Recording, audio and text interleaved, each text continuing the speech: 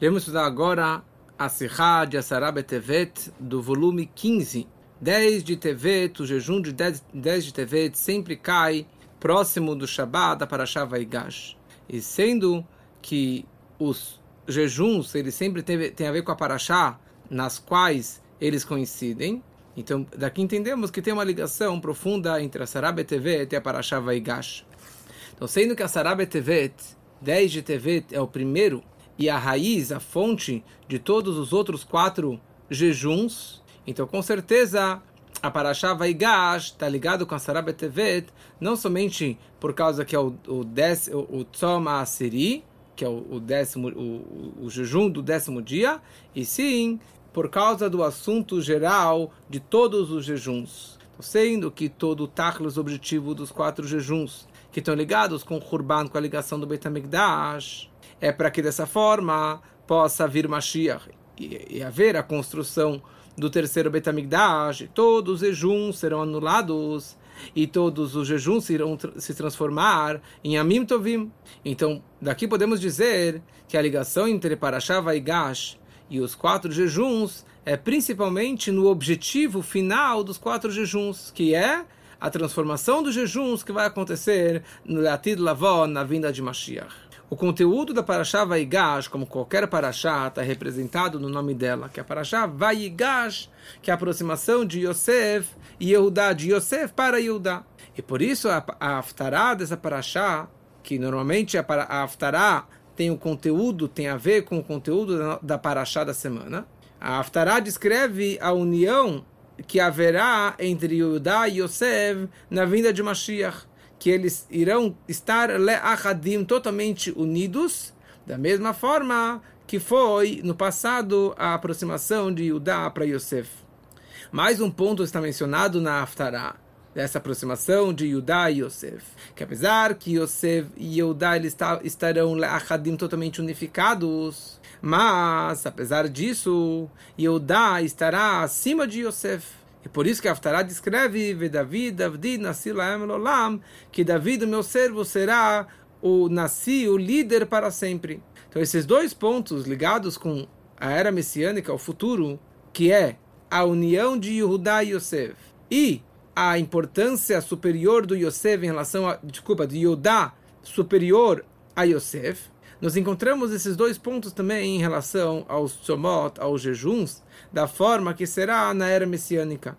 Como que o Rambam ele escreve no final das Alachot de Taniot, a profecia, que na era de Mashiach todos os jejuns serão transformados lebet Yehudá, lesasson, lesimcha, para a casa de Yehudá, para alegria e júbilo, e para moadim tovim, ve'amed ve'ashalom, a e a verdade e a paz com amor.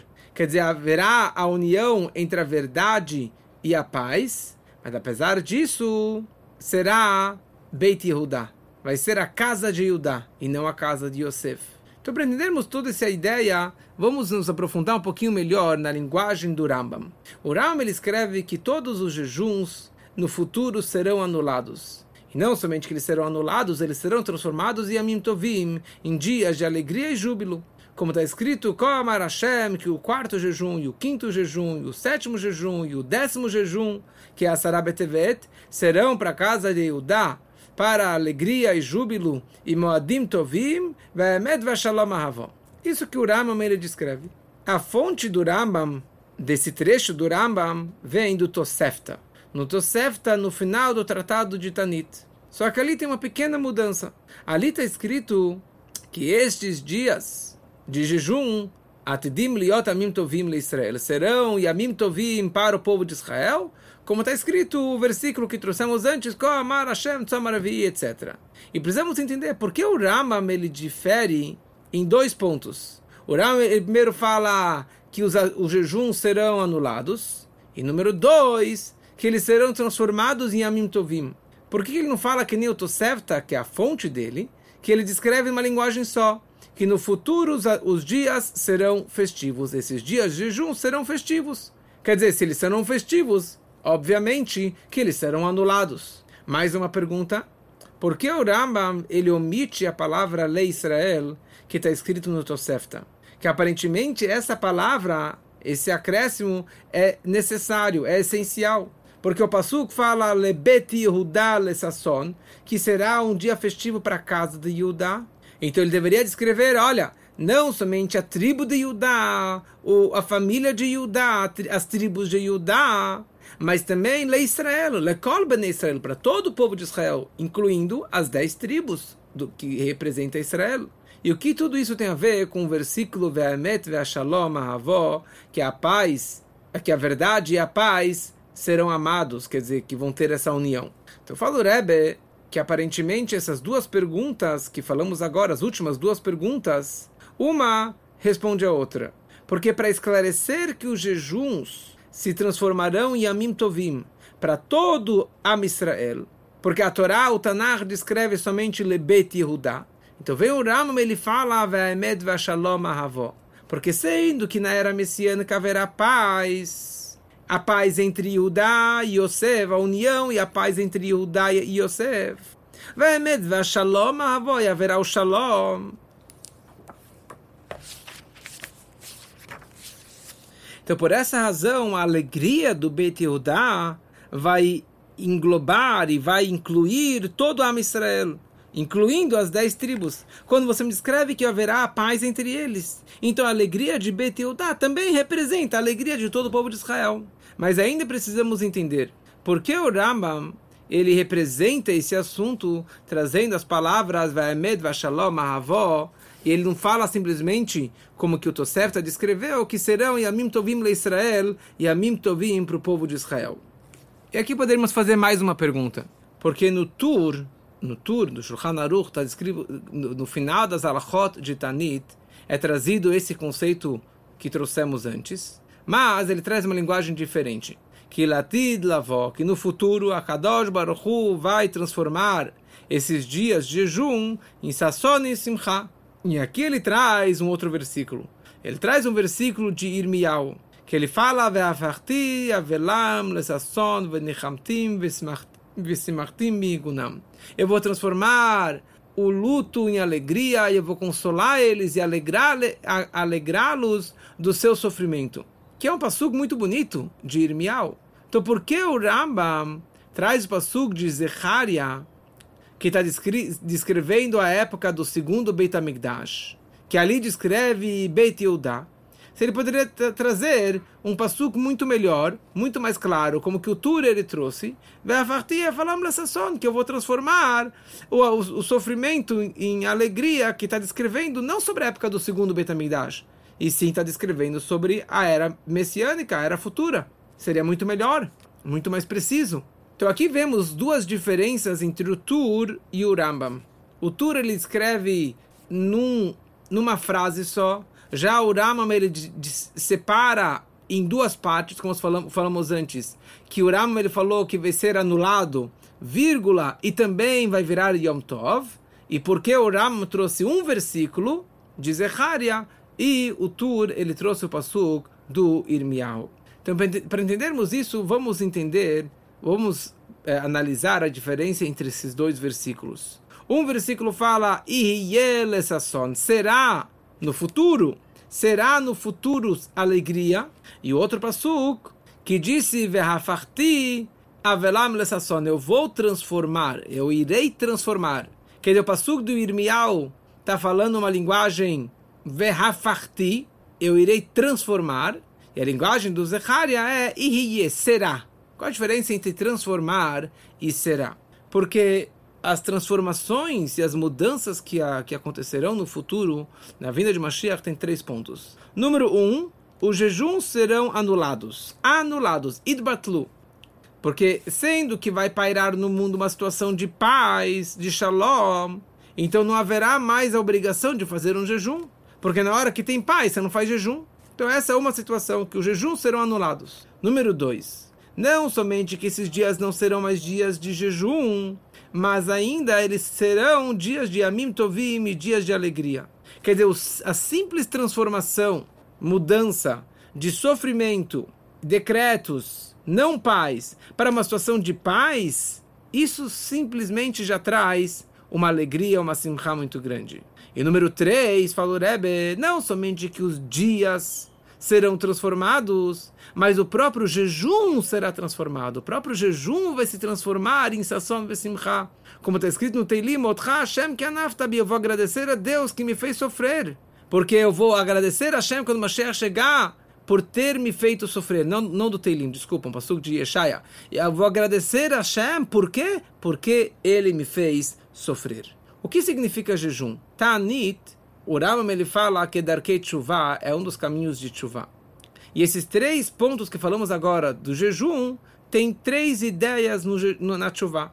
No momento que a pessoa ela faz Teshuvah me'ahavá, uma Teshuvah por amor, ele anula o pecado, ele anula as transgressões, que por causa disso ele fez o jejum. Então quer dizer, os pecados são anulados, que é a ideia que falamos antes, os jejuns serão anulados. Número 2, a pessoa que faz Teshuvah me'ahavá, ele agora está aumentando em Masim Tovim, muito mais do que ele fazia antes, a tal ponto que não somente que o jejum os pecados são anulados, mas tem um acréscimo de Masim Tovim em relação àquele pecado que ele tinha feito. Agora ele tem um acréscimo de Masim Tovim, como falamos antes, que essa era a segunda ideia também do jejum. O terceiro ponto de Teshuvah me'ahavá é que os pecados, as transgressões se transformam em pontos positivos. Não somente o acréscimo de Masim Tovim, mas os pecados, as transgressões, os averot são transformados, eles mesmos são transformados em méritos, em pontos positivos, que esse era o terceiro assunto do jejum. Então, da mesma forma que a Geulá depende da nossa Teshuvah, como que o Rambam ele escreve que depende da nossa Teshuvah para Mashiach chegar, então, como que os 3 pontos que trouxemos antes, na anulação do jejum, vão acontecer no momento que nós fizemos os 3 tipos de Teshuvah, os 3 tipos do Teshuvah do povo de Israel, isso vai causar os 3 tipos de anulação, de acréscimo e de transformação dos jejuns que vai acontecer na vinda de Mashiach. Com isso entendemos e fica esclarecido uma grande pergunta sobre o Rambam, assim também o Tur e o Shulchan Aruch. Porque como é sabido que o Yad HaChazaká do Rambam, como que o próprio Rambam escreve no começo do seu livro, que é um livro de alachot, simplesmente um livro de alachot. Então, por que é trazido a alachá que no futuro os jejuns serão anulados? O que tem a ver com a alachá? É uma alachá sobre a era messiânica, não é uma alachá prática para hoje. Então, sobre o Rambam, nós podemos responder o seguinte, porque o Rambam ele fala também alachot que tem a ver com Mashiach. No finalzinho do seu livro, ele traz 2 capítulos sobre a era messiânica. Mas por que o Tur e o Shulchan Aruch, que não trazem leis da época de Mashiach, de Mota Mashiach, por que eles trouxeram todo esse conceito que falamos até agora? Então a explicação é o seguinte, porque com esse conceito, eles estão nos explicando de que forma precisamos cumprir e guardar os nossos jejuns. Porque a Teshuvah que vem através do jejum, como explicamos antes, que todo objetivo do jejum é dar Teshuvah, um caminho de Teshuvah. Então, sendo que existem 3 formas de jejuar e 3 níveis de Teshuvah, então a pessoa ela deve fazer o jejum de tal forma que o próprio jejum vai se transformar num dia de sasson, vesimcha, de alegria, a transformação total de um extremo para outro extremo. Essa é a forma que a pessoa ela deve fazer teshuvah. Interessante que o Rebbe escreve aqui no rodapé, no 38, que mesmo uma pessoa que não chegou nesse nível tão avançado de teshuvah me'ahavá, uma teshuvah pelo amor por Deus, mas mesmo assim, no começo do trabalho da pessoa, no começo da teshuvah da pessoa, ele tem que ter essa yediá, essa noção, esse conhecimento, qual é o tachlis shleimut ha'avodah, qual é o objetivo, qual é o trabalho perfeito que eu devo chegar a atingir. Esse que é o nível máximo, a vinda de Mashiach, uma teshuvah, um jejum que vai ser transformado em alegria, isso é maravilhoso. E mais ainda, sabendo do futuro, sabendo que tudo vai se transformar numa festa em alegria, então a pessoa ela não vai entrar em desespero, ela não vai abandonar o caminho de se aproximar de Hashem. Então agora entendemos a diferença entre o pasuk em Zecharia e em Irmia. O pasuk primeiro disse, o quarto e o quinto jejum será ele será para festa e alegria. Então esse passuco está falando que Yemei Atzom e Hiyu Yemei Tovim, os dias do jejum serão dias festivos. Quer dizer, não somente que será anulado o jejum, eles próprios serão transformados em Yamim Tovim. Já o passuco que fala que eu vou transformar o luto em alegria, está falando sobre o próprio luto, que o próprio luto, o próprio avelut, vai ser transformado em alegria e júbilo. Quer dizer, o primeiro passuco está falando que os dias serão transformados, e outro passuco está falando que o luto, o conceito do sofrimento vai ser transformado em alegria e júbilo. Qual a diferença entre os dois? Porque o passuco que fala Tzom e o jejum será dias de alegria, está falando sobre a época do segundo Betamigdash. Como falamos antes, que no segundo Betamigdash já faltavam alguns objetos, não tinha a arca sagrada, não tinha as luchot dentro da arca sagrada, não tinha a placa dentro do peitoral do Kohen Gadol, e a Kedushá não era a mesma no segundo do que o primeiro. Então, estava faltando essa alegria. Então por isso que o passuco fala, olha, esses dias de tristeza serão dias de alegria. Já o passuco que fala que eu vou transformar o luto, o sofrimento, o próprio sofrimento vai ser transformado em alegria. Isso está falando sobre a época de Mashiach, Latid Lavó, que ali será a transformação máxima do jejum, do sofrimento em alegria e dias festivos. Quer dizer, um passuco está falando sobre a época do segundo Betamigdash e um está falando sobre a época do terceiro Betamigdash, da vinda de Mashiach. E aqui o Rebbe fala uma coisa interessante. Apesar que o Rambam ele trouxe o passuco Tzom e Hiye, que o jejum, os dias do jejum serão transformados, que falamos antes que se refere aos dias da época do segundo Betamigdash, e o Rambam ele não trouxe o passuco Ve'afarti, que eu vou transformar o sofrimento, o luto em alegria, que seria, na verdade, uma transformação muito mais elevada. Então, apesar que ele não trouxe o melhor passuco, digamos assim, mas, apesar disso, o Rambam está falando que não somente os dias serão transformados para Yamim Tovim, mas o próprio jejum, o próprio sofrimento será transformado também para Sasson e Simcha. Ele não está falando uma transformação pequena, mas ele está se referindo à transformação máxima. Por quê? Esse assunto, que os dias de sofrimento, os dias de jejum serão transformados em Yamim Tovim, o Rambam ele coloca isso em continuação ao assunto anterior, que o Rambam estava falando, que todos esses jejuns serão anulados. E não somente isso, mas eles serão transformados em dias festivos. Quer dizer, o Rambam está acrescentando aqui, não somente que os dias serão transformados, mas o próprio jejum, o próprio sofrimento também será transformado. É isso que o Rambam está nos ensinando, que vai ser a alegria máxima na vinda de Mashiach. Então não podemos dizer que o Rambam está se referindo somente aos dias que serão transformados, porque isso será automático, mas o Rambam está se referindo que o próprio sofrimento, o próprio jejum será transformado em dias de alegria e dias festivos. E essa ideia pode se basear no Beit Hadash do Shulchan Aruch, que ele fala essa ideia que o Tzom, por um lado é chamado de Tzom, por outro lado é chamado de Sasson, de alegria, e daí ele fala que essa ideia, que a palavra Tzom, que o próprio Tzom, ele vai se transformar em Sasson Vesimcha, em alegria máxima. E aqui o Rebbe traz uma outra ideia, um outro assunto, quer dizer, ligado com a vinda de Mashiach, que é a opinião do Rambam, que é sabido, o Rebbe fala isso aqui em vários lugares, a opinião do Rambam, que na era messiânica, e Mot HaMashiach, tem duas tkufot, duas eras, duas épocas, dois momentos, o primeiro momento e o segundo momento da vinda de Mashiach.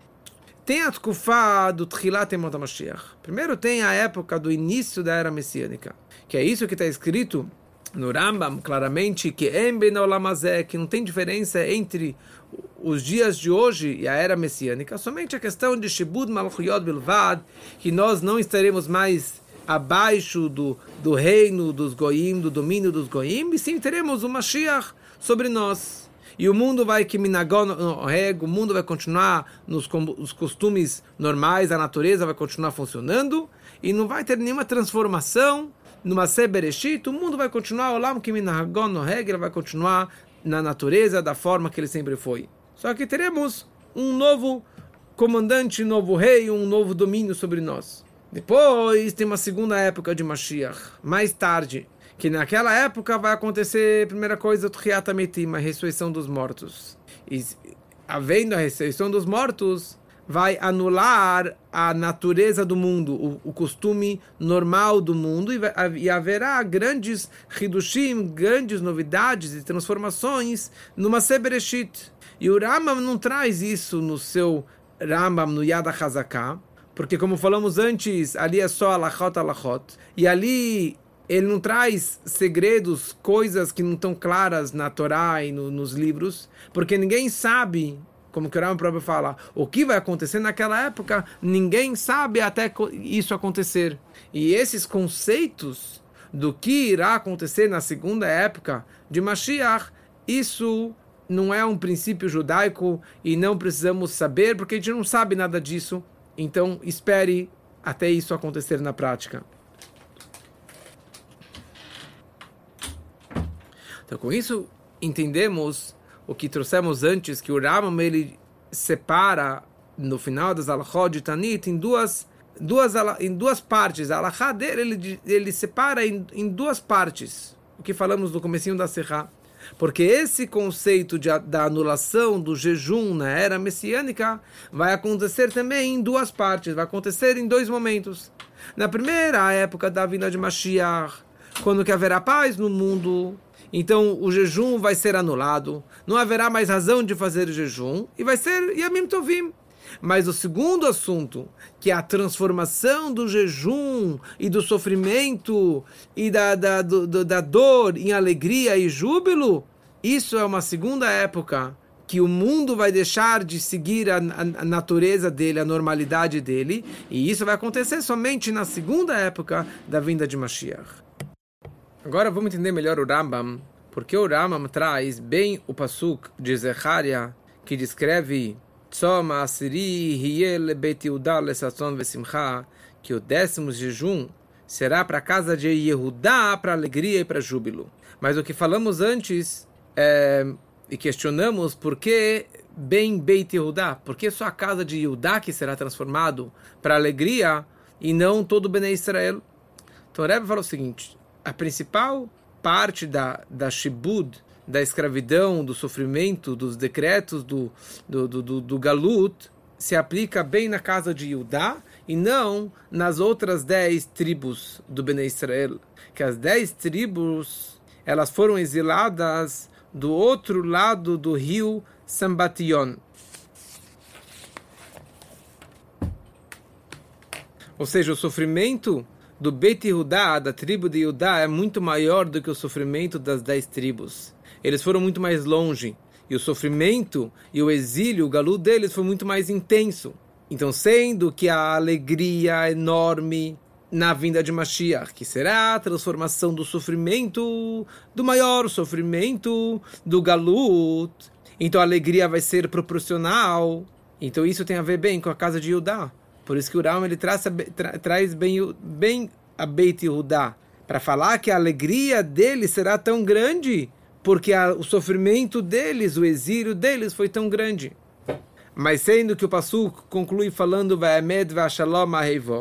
que vocês vão amar a paz e a verdade na vinda de Mashiach, então já que haverá paz entre Yehudá, a união entre Yehudá e Yosef, então essa grande alegria máxima do Beit Yehudá não vai ser somente dele, vai ser também para a casa de Yosef, para todas as 10 tribos que representam Yosef, todas terão uma alegria máxima também na vinda de Mashiach. Então o sofrimento do Beit Yehudá é o máximo, então a alegria dele também é máxima, mas ele não mantém essa alegria somente para si, e ele também acaba incluindo todas as outras 10 tribos na sua grande alegria.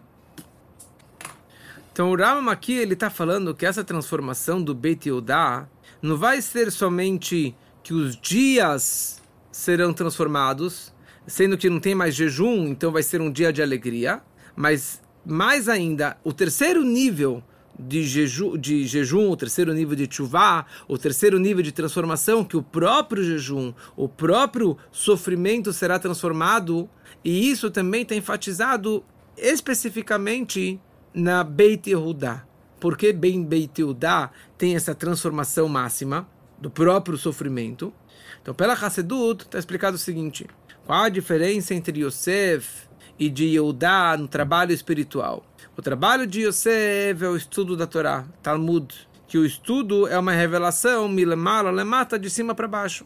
Já o trabalho de Yehudá é mais, é a prática, prática das mitzvot, a transformação do mundo inferior, de baixo para cima.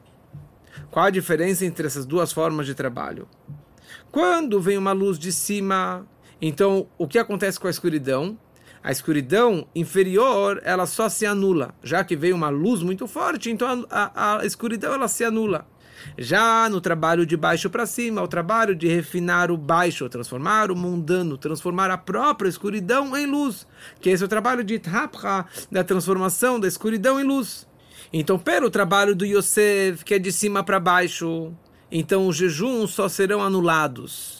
Mas pelo trabalho de Beit Yehudá, que é o trabalho de baixo para cima, de refinar e transformar a própria escuridão, então por isso Beit Yehudá tem a força de transformar a própria escuridão, o próprio jejum, o próprio sofrimento em dias de alegria e júbilo máximo. Quer dizer que o Beit Yehudá representa essa transformação de todos os sentidos, da forma muito mais intensa do que a transformação, ou a anulação, o bitul que vem na casa do Yosef. Então essa que é a ligação entre Beit Yehudá com Koshi Hashebud, com a dificuldade da escravidão, do sofrimento do galuto. Então, se enxergamos pelo trabalho de Yosef, que Yosef é só a revelação de Elokut, milemala lemata, de cima para baixo. Então, essa luz, ela tem uma influência, não em todos os níveis inferiores. Ele só tem uma influência em alguém, em algo, em algum nível que tem certa ligação com luz, que tem certa influência ou conexão com a luz, e por isso ele pode ser influenciado, iluminado. Já o trabalho de Yehudá, que é de refinar o mundo mais baixo, a escuridão mais profunda, então o trabalho de Yehudá, ele consegue influenciar e transformar nos níveis mais baixos, mais inferiores, a tal ponto que a própria escuridão e a própria escravidão e as dificuldades máximas serão transformadas e refinadas de escuridão máxima para luz máxima. Essa que é a grandeza do Yehudá.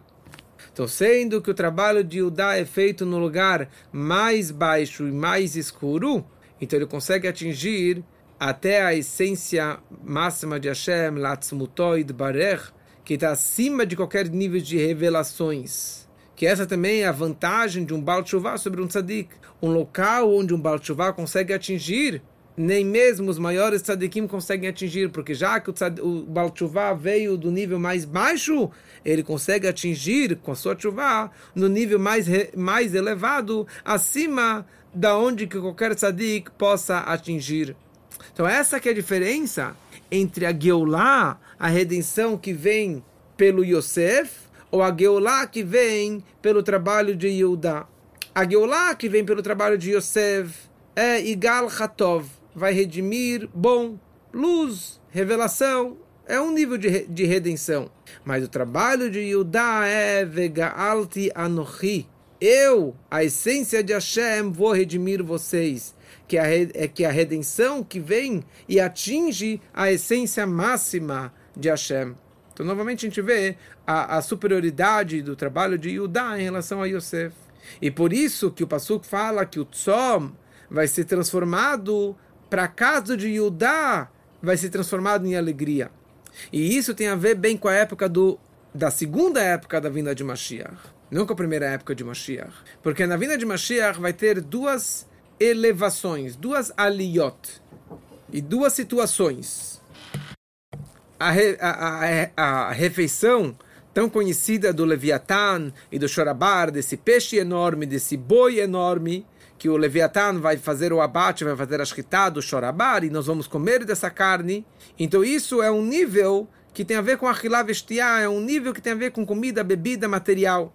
E tem um segundo nível, que é o Olam Abba, Embolo achilá velo shtiá, na era messiânica, no mundo vindouro não haverá nem comida nem bebida. Qual a diferença entre esses dois estágios, essas duas elevações na vinda de Mashiach? A diferença é a seguinte: quando a gente fala que haverá comida e bebida na vinda de Mashiach, não é a degustação, o paladar material que nós temos hoje pela comida, pela bebida, e sim é um tanug de avanat tamei a Torá. É um prazer do entendimento da Torá, de uma revelação do entendimento da Torá que será revelado quando Mashiach chegar. Nós iremos captar níveis extremamente elevados, que isso é causado, é uma consequência de todo o nosso trabalho de Torá e Mitzvot que fizemos durante todos esses milênios de Galut no Olam Hazé. Então, baseado no que trabalhamos Ba'olam Hazé, então no Olam Abba teremos também comida e bebida, entre aspas, que será uma comida e bebida espiritual. Agora, quando falamos da segunda elevação, que não haverá nem comida nem bebida, é o momento que a essência de Hashem, o Atzmut de Hashem, será revelado. É um nível que está acima de Giluim, de revelações. É um nível que não pode se apegar ou se investir em comida, em bebida, no nível mais elevado que seja, mesmo de conhecimento, de Chokhmah e Binah, nem isso vai ocupar espaço, será importante na segunda era messiânica. Como é possível atingir esse nível extremamente elevado? Quando a pessoa ela faz tchuvá, e mais ainda ela faz Mesirut Nefesh para Torá e Mitzvot. Quando a pessoa faz Mesirut Nefesh, uma dedicação total para Torá e Mitzvot, ele consegue atingir esse nível máximo. E como que a pessoa ela desperta um Mesirut Nefesh? Através de um lachatz vedochak ashibut, de uma pressão e um aperto da escravidão do galut, do sofrimento do galut, como a gente vê agora durante essa guerra toda. Quantas centenas e milhares de neshamot, de judeus, não fizeram tchuvá, começaram a fazer Shabbat, e kasher, e tfilim, e etc. Por quê? Porque ele levou tanto aperto, tanta dificuldade, de tanto sofrimento, isso despertou o Mesirut Nefesh dessas pessoas para fazerem tchuvá. E essa também é a diferença entre as duas épocas, as duas tkufot da vinda de Mashiach que falamos antes. A primeira tkufá, que será uma vida normal, e somente o reinado vai mudar dos goim para um reino judaico de Mashiach. Então será uma época que pnuim batorá vechokhmatá, que estaremos dispostos e para estudar a Torá e a sabedoria da Torá. Quer dizer, a gente vai estar comendo e bebendo espiritualidade, digamos assim. É um nível de giluim, de revelações, uau, de luzes máximas. Já a segunda época de Mashiach, que haverá a ressurreição dos mortos, e o mundo vai deixar de ser o mundo que foi até então. Que isso é como a época que não haverá nem comida, nem bebida, nem revelações espirituais, somente Atzmutoid Barech, a essência máxima de Hashem. E por isso que a alegria máxima tem a ver com Beit Yehudá, e tem a ver com a casa de Yehudá, com a tribo de Yehudá, o trabalho de Yehudá, com a segunda época de Mashiach. Porque o trabalho de Yehudá em todo o sofrimento do Galut é o que levou o que levará a maior revelação da essência máxima de Hashem na vinda de Mashiach. E agora vamos conectar tudo isso com Assara Betevet, o dia 10 de Tevet, o jejum de Tevet. Sobre 10 de Tevet está escrito no livro do Avudraham o seguinte, que se Assara Betevet caísse no Shabat, não poderíamos postergá-lo para outro dia. Porque a Torá fala, nesse mesmo dia, que isso é como Yom Kippur, da mesma forma que Yom Kippur é o dia 10. E tem que ser no dia 10 Yom Kippur, mesmo que no Shabat vai ser o jejum no Shabat. Assim também a Assara Betevet, que está escrito precisa ser no Shabat. Na prática não acontece isso pelo calendário, mas se caísse, deveria ter sido feito também no Shabat. Por quê? Porque Assara Betevet é o dia que começou o cerco sobre Jerusalém. E isso começou, é o início de todos os sofrimentos e os próximos acontecimentos de desgraças do Beit HaMikdash. 17 de Tammuz, quando foi rompida a muralha. 9 Tisha B'Av, 9 de Av, quando que foi destruído o Beit HaMikdash. 3 de Tishrei, quando que Gedalia foi morto. Então, sendo que Assara Betevet é a fonte, o início de todas as tzarot, todos os sofrimentos e desgraças, então esse é o jejum mais severo do que todos os outros jejuns. E por isso que esse jejum, se caísse no Shabat, você deveria jejuar até mesmo no Shabat. Então, sendo que a Assara Betevet é a fonte de todos os 4 jejuns, então entendemos que a tchuvá que esse jejum desperta é a tchuvá mais elevada do que todos os outros jejuns, porque essa tchuvá atinge até a tzmutoid barech, a essência máxima de Hashem, acima da tchuvá dos outros jejuns. E isso é a grandeza de Beit Yehudá, porque teve maior sofrimento, por isso que consegue também atingir a tzmutoid barech. E por isso, esse é o sentido mais profundo, místico, que se caísse no Shabat, não seria postergado para outro dia, porque no fundo, esse dia ele é acima do Shabat, a santidade dele é acima do Shabat. Da mesma forma que em Yom Kippur, você não come, você não bebe, você sofre. Por quê? Porque o dia de Yom Kippur atinge a essência de Hashem. Está acima dos prazeres da comida do Yom Kippur. E você atinge até o Atzmut de Hashem. Assim também, no dia de Assara Betevet, no momento que a pessoa faz Teshuvah em Assara Betevet, através do jejum de Assara Betevet, a pessoa consegue atingir até o Atzmutoid Parech, o Atzmut de Hashem. E isso vai se revelar na segunda era messiânica, que não haverá nem comida nem bebida, e que assim seja muito, muito em breve, se Deus quiser.